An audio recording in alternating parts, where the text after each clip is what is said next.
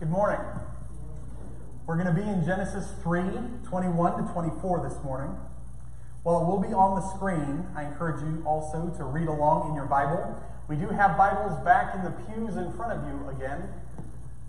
We're glad for that. You're welcome to use those as well. If the translation is a little bit different than what's on the screen, that's okay. I promise you that the message will be the same. While you turn there, I do want to apologize for being a little frazzled this morning. Of course, I had plenty of notice that Ben would be gone today, but as was true last time, he is very missed when he's not here. He does a lot on Sunday mornings, and I'm reminded of how thankful I am for him when he's gone.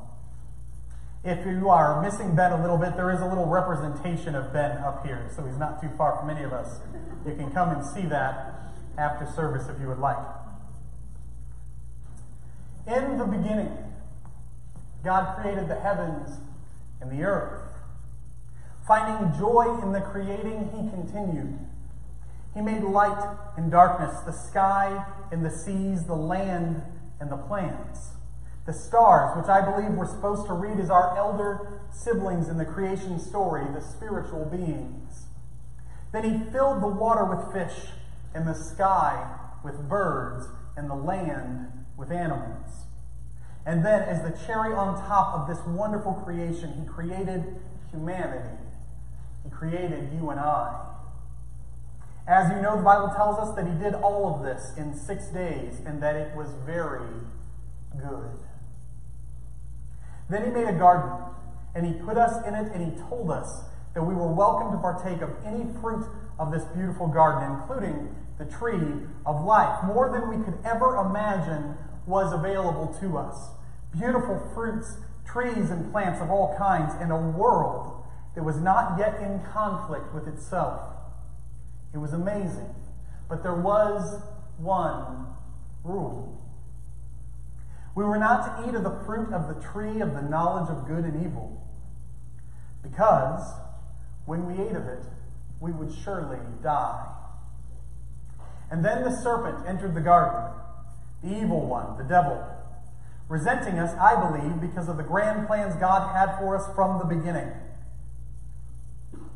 to one day rise up even above the spiritual beings, our elders in creation. And so he tricked them into eating the fruit from the wrong tree. Instead of the fruit of the tree of life, they ate of the fruit from the tree of the knowledge of good and evil, the one know that God had given them. And this violated the relationship between God and his creations. Rather than being able to walk with them in the garden in the cool of the day, now sin had invaded, and they allowed it to steal them from the God who made them and loved them. And so God pronounced curses on the serpent and on the ground from which Adam had been made, and he explained the consequences to Adam and Eve: pain in childbearing for Eve, and painful toil and hard work for Adam.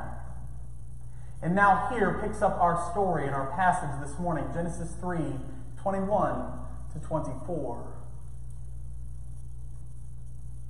The Lord God had made garments of skin for Adam and his wife, and clothed them.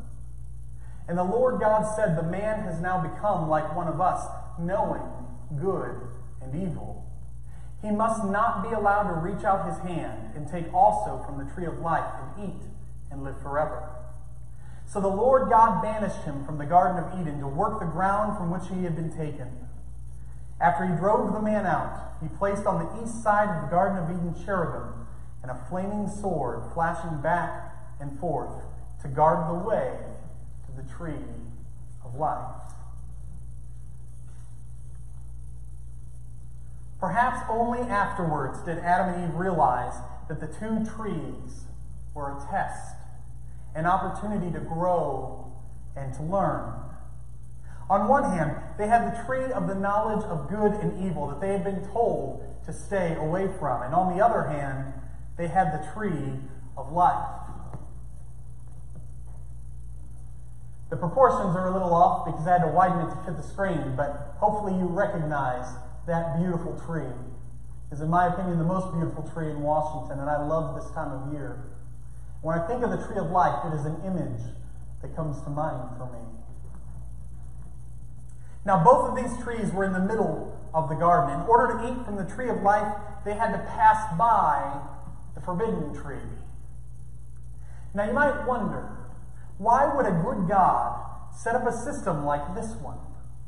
Why would he literally put temptation to break the only rule so prominently in the Garden of Eden? In fact, the Bible says that they were both there in the middle of the garden, so literally, the choice between life and death were right next to one another. You've heard me say before that I don't think we're supposed to believe that it's the fruit itself that matters the most here.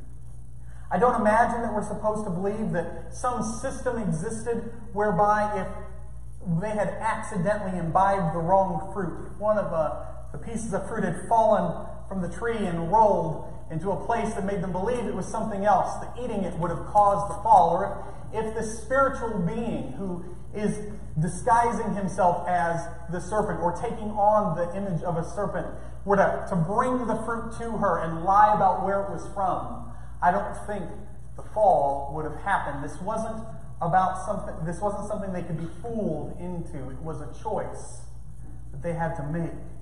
The fruit of one tree was not filled with spiritual life, while the fruit of the other was filled with spiritual death. Instead, the two trees offered a choice, a continual test. Eat not from the fruit which looks good but leads to death, but rather choose to eat from the tree of life. Now here, many thousands of years later, I know myself well enough that I would not pass this test nearly as long as I wish I would. Lisa and I discovered something about me from very early on in our marriage. I don't remember the exact circumstances. I am just so certain that she does, because her memory on these things is much better than mine. But there was something presented to me that seemed pleasing to my eye, but was not a good idea. And upon seeing my interest, Lisa looked at me and said, "No." Words cannot express what rises up in me when someone just openly tells me no.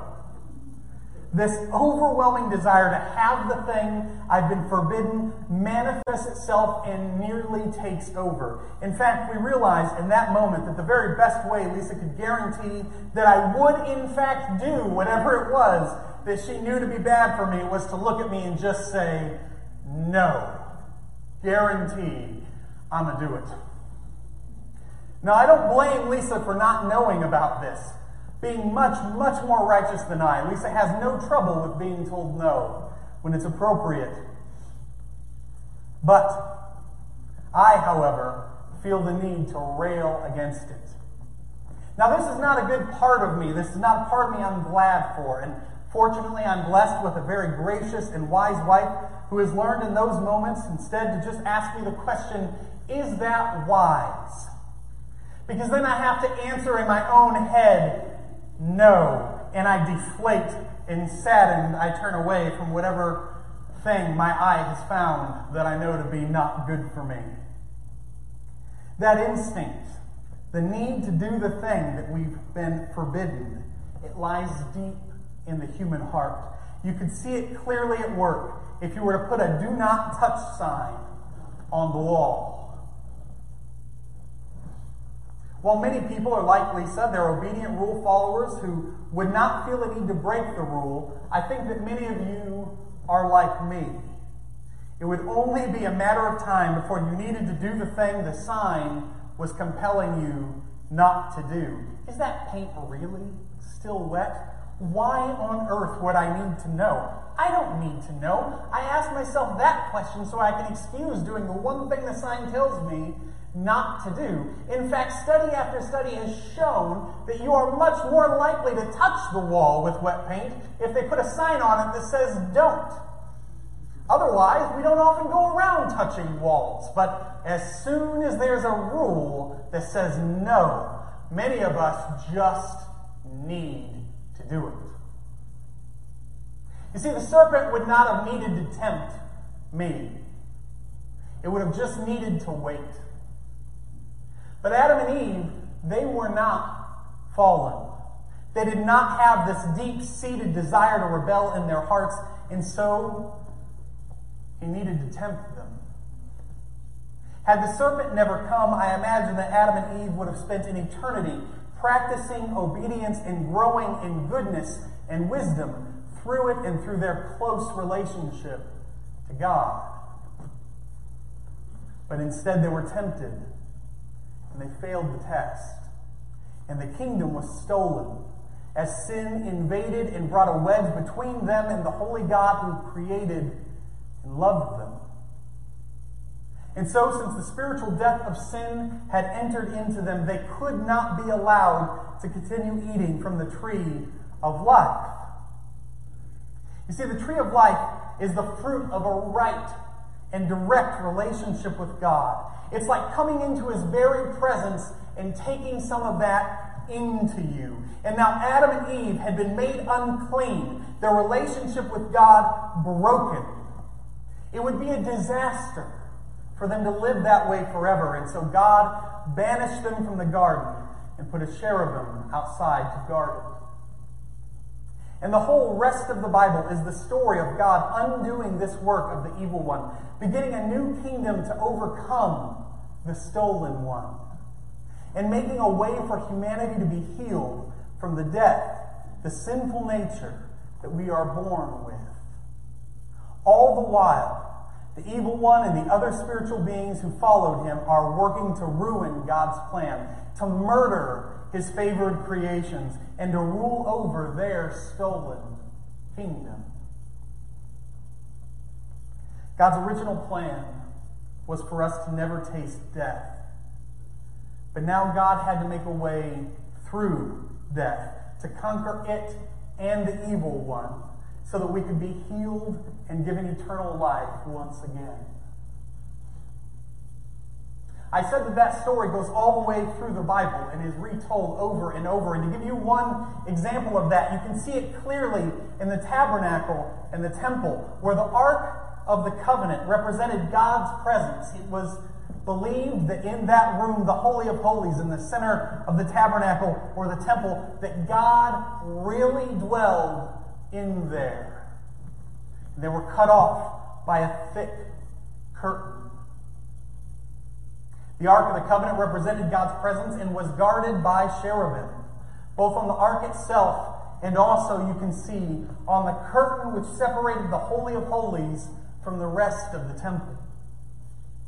Like the cherubim who guarded the tree of life, these cherubim guarded the place of God's presence where human beings were no longer allowed to go. The curtain, this thick curtain, created a barrier between human beings and God's dwelling place. A barrier that was torn in half on the day that the tree of life was finally given back to human beings. Have you ever noticed how often the cross is called a tree over and over again in the New Testament? One passage which particularly stands out to me, it happens in Acts, it's all over the place in many of the sermons, Peter especially, but Paul too, they refer to the cross as a tree. You can see it in the old NIV, the one in our pews. If you have a new one, they change tree to cross, so you don't get confused. But I think that Peter and Paul said tree on purpose, because I think we were supposed to think of something. In 1 Peter 19-25, he says this: "For it's commendable if a man bears up under the pain of unjust suffering because he's conscious of God. But how is it to your credit if you receive a beating for doing wrong and endure it? But if you suffer for doing good and you endure it, this is commendable before God. To this you were called because Christ suffered for you, leaving you an example that you should follow in his steps. He committed no sin, and no deceit was found in his mouth. When they hurled their insults at him, he did not retaliate. When he suffered, he made no threats. Instead, he trusted himself to him who judges justly. He himself bore our sins in his body on the tree, so that we might die to sins and live for righteousness. By his wounds you have been healed. For you were like sheep going astray, but now you've returned to the shepherd and overseer of your souls. At the cross, through the death and resurrection of Jesus, the tree of life, this direct access is made available to us again. We go directly to God and benefit from his direct presence. There's no barrier anymore. There's no curtain anymore. It splits in two. We can go into the Holy of Holies. We can stand before the throne. It is through the life, the death, and the resurrection of Jesus that we're able to receive the gift of God's own Spirit, to freely partake in the presence of God and the life that he gives.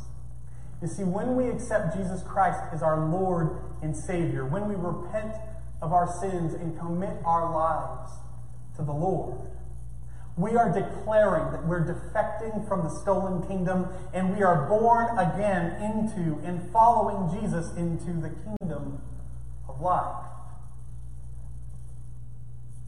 What's interesting about this story of the tree of life in the garden, and the tree of the knowledge of good and evil, the forbidden fruit, and the life given from God, it's still the choice that's before us today. We live this story out over and over again every single day of our lives. Temptation is present. And often we don't have any questions about what the right thing to do is. Of course, there's those moments where you wonder what the right thing to do is. Those are a different thing. I'm talking about those moments when something that's pleasing to the eye catches you. And you know. God said, no. And why in the world would that ever not be the easiest decision in the world? When we look at it objectively, why would we ever struggle? We know that God wants the best for us. We know that God loves us, that he provides for us, that he will give us all the greatest things we could ever hope for if only we choose from the fruit he calls us to, the good thing he wants us to do, the path that follows Jesus, not this other one that has caught our eye. And yet, we don't need someone to come along and confuse us. We find within ourselves this pull to take fruit from the wrong tree. Now, we are not in the same place or position as those who came after Adam and Eve were, because we who believe in Jesus and have committed to him have his Spirit within us, and his Spirit encourages, pushes, strengthens, sometimes pulls and drags us toward the fruit that God has called us to, but always we have a choice.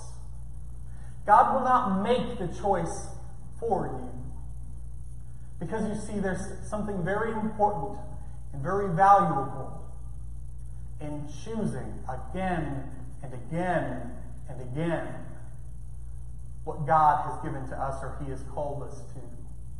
It's in that process of saying no to what we ought not have and yes to what God has called us to that we grow. We're strengthened by that. And so we find ourselves hundreds of times a day in a position where we could absolutely choose the fruit he doesn't want us to. And yet, by the power of the Spirit, we are able to say yes to what God has called us to. Whether it's when that person cuts you off in traffic and the word that is about to come out of your mouth is not one that you want the other people in the car to hear you say. And in a moment, there's a choice. Maybe you think there isn't, but there is. But it just feels so good to say the wrong thing right? We have this promise, this lie within us that says, this is what I ought to do. And then perhaps afterwards we realize that was a mistake. But in that moment, we have a choice. Where is it that you confront the two trees most often? Is it your temper? Is it while you're driving? Is it while you're choosing what to spend your money on?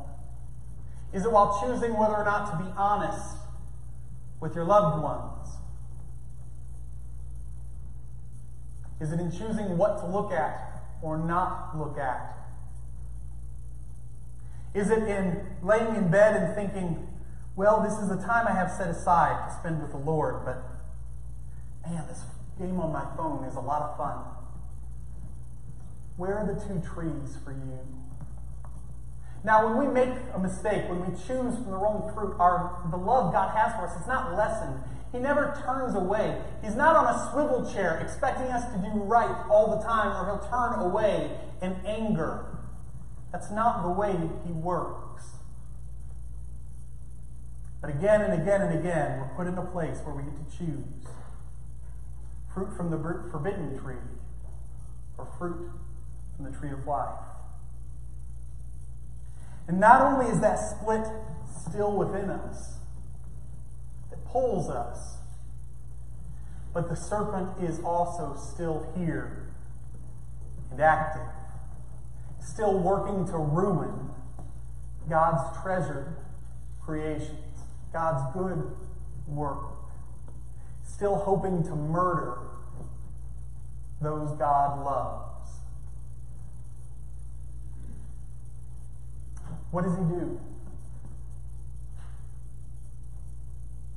Well, I think we're in a time where we can perhaps see his work a little more clearly than other times.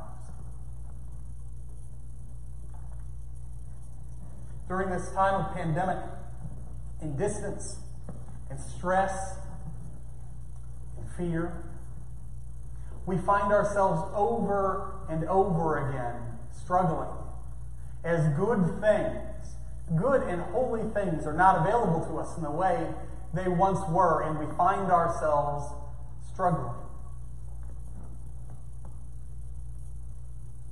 I did something a little uncomfortable this week. I thought to myself, if I were the devil, what would I do? One thing we know about him is he loves to sow division.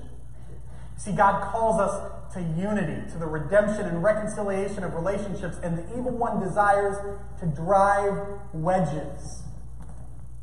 And so if I were the devil, I think that I would take this time where some of us have an opportunity for sweet time together that we've not had in a long time. People home with each other more than before, and I think I'd want to make that as stressful as possible.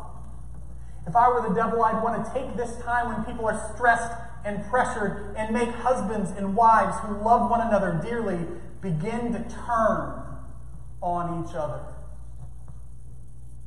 If I were the devil, I think I would come into families and try to just make everyone as irritable as possible. And people may not even realize why they're so aggravated in ways that they haven't been before, but they're just touchy.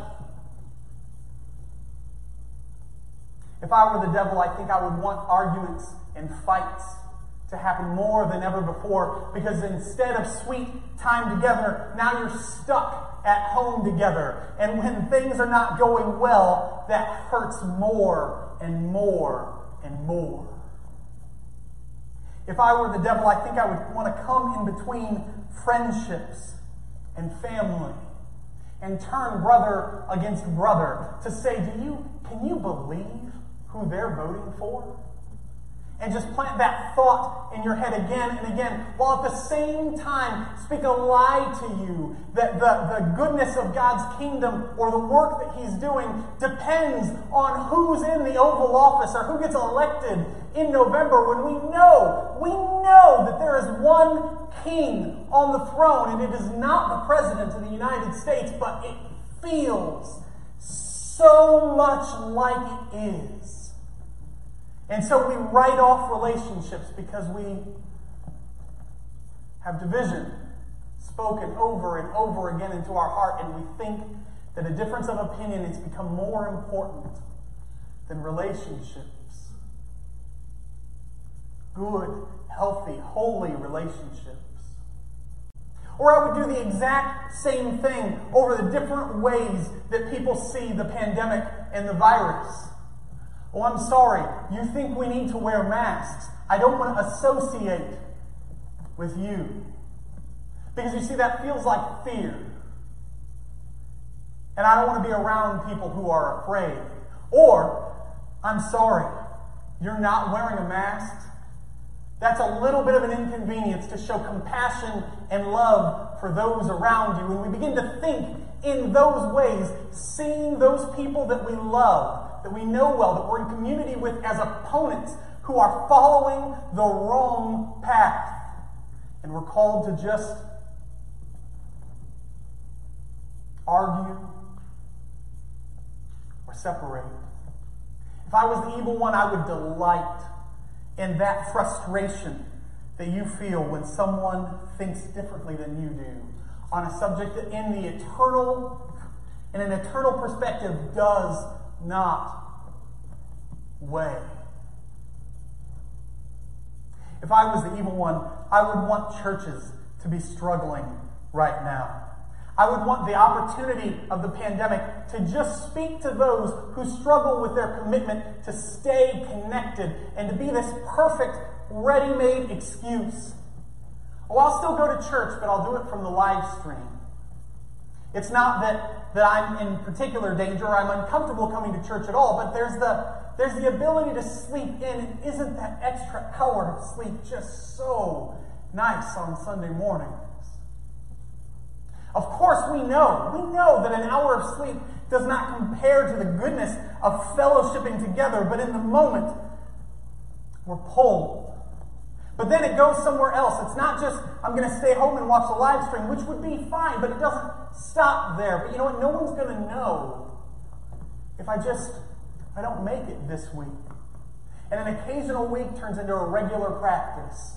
And we find ourselves drifting further and further away. And then we say, why does God seem so far away lately? I haven't been to church. I haven't been reading my Bible. I haven't been spending time in prayer because no one really knows whether I'm doing it or not.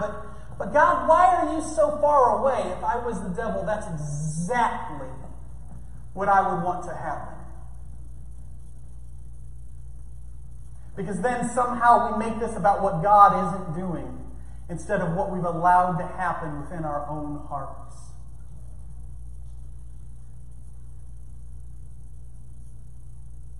I'm not saying any of this. If you hear yourself in any of this, none of this is to shame you. None of it is to shame you. I want us to be able to see clearly that we're still in the garden. We're pulled to one fruit or the other, but there's still a serpent trying to ruin God's work. He's real.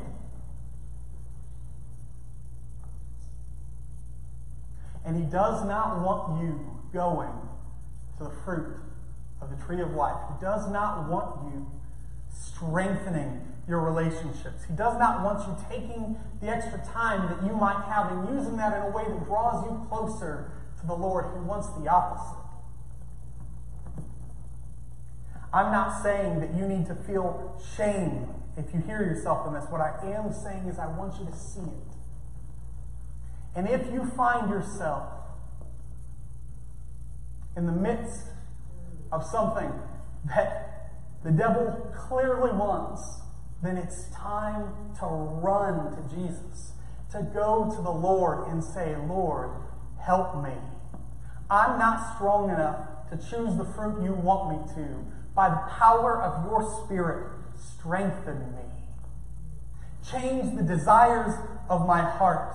Help me to see the spiritual warfare that I'm caught up in the midst of that I don't even recognize as spiritual warfare. You see, it's easy to recognize spiritual warfare when it's big, When a big thing is happening to you, it's in the small, day-to-day, moment-to-moment times that we miss it. But He's there.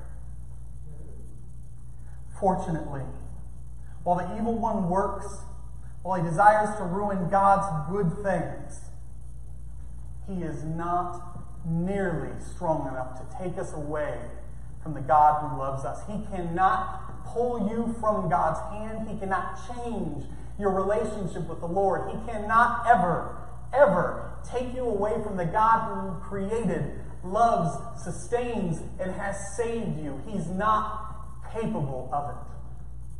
And it's when we recognize in those moments that the snake is rendered powerless in any way other than the power we give to him, when we realize that we have one within us so much stronger than the snake is.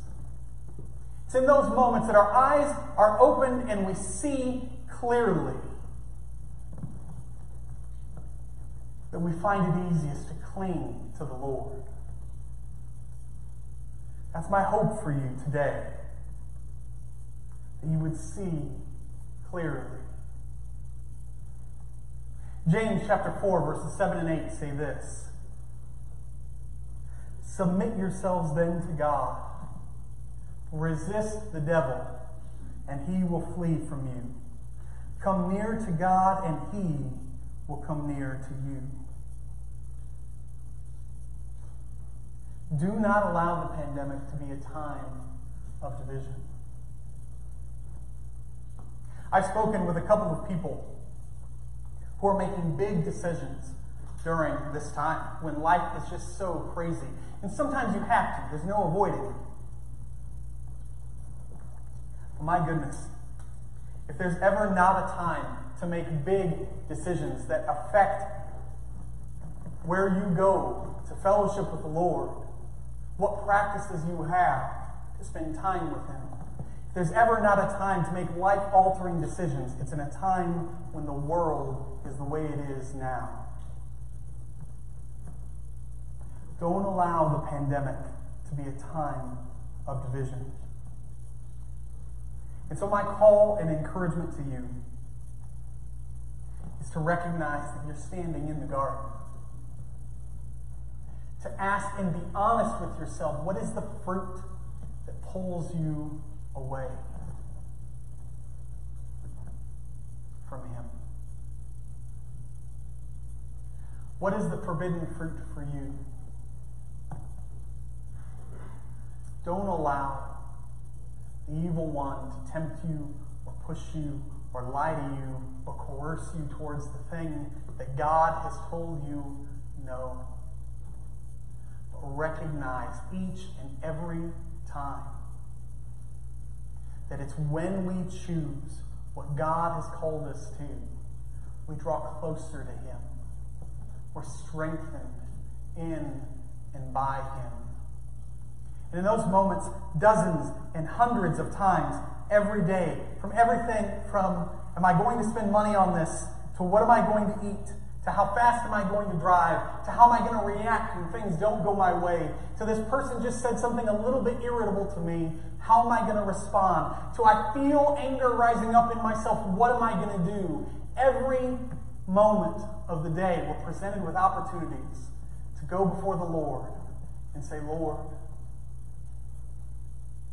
I want what you have for me. Lord, I want to be like you. Lord, by the power of your Spirit, save and change me.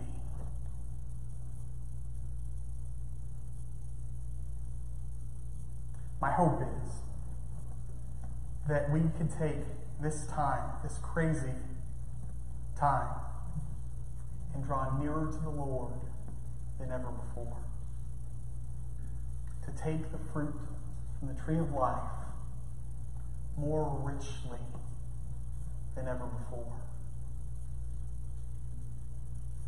Pray with me.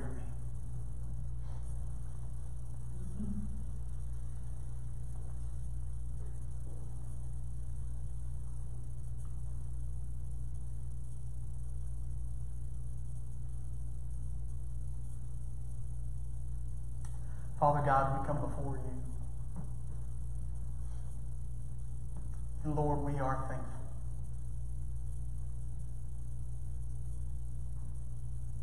We're thankful for your goodness and your love, for the grace and mercy that you extend to us. We're thankful for who we are in you.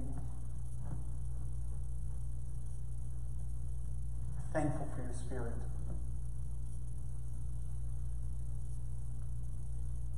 And Lord, we know that we are in a difficult time. So many of us are struggling.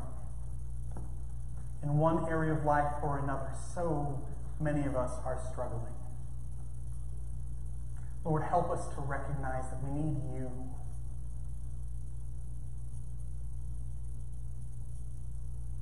We need you more than we need our next breath, more than we need the next beat of our heart. Lord, we need you. Lord, give us wisdom and discernment to see when spiritual warfare is waging around us, to see clearly the choice between two fruits.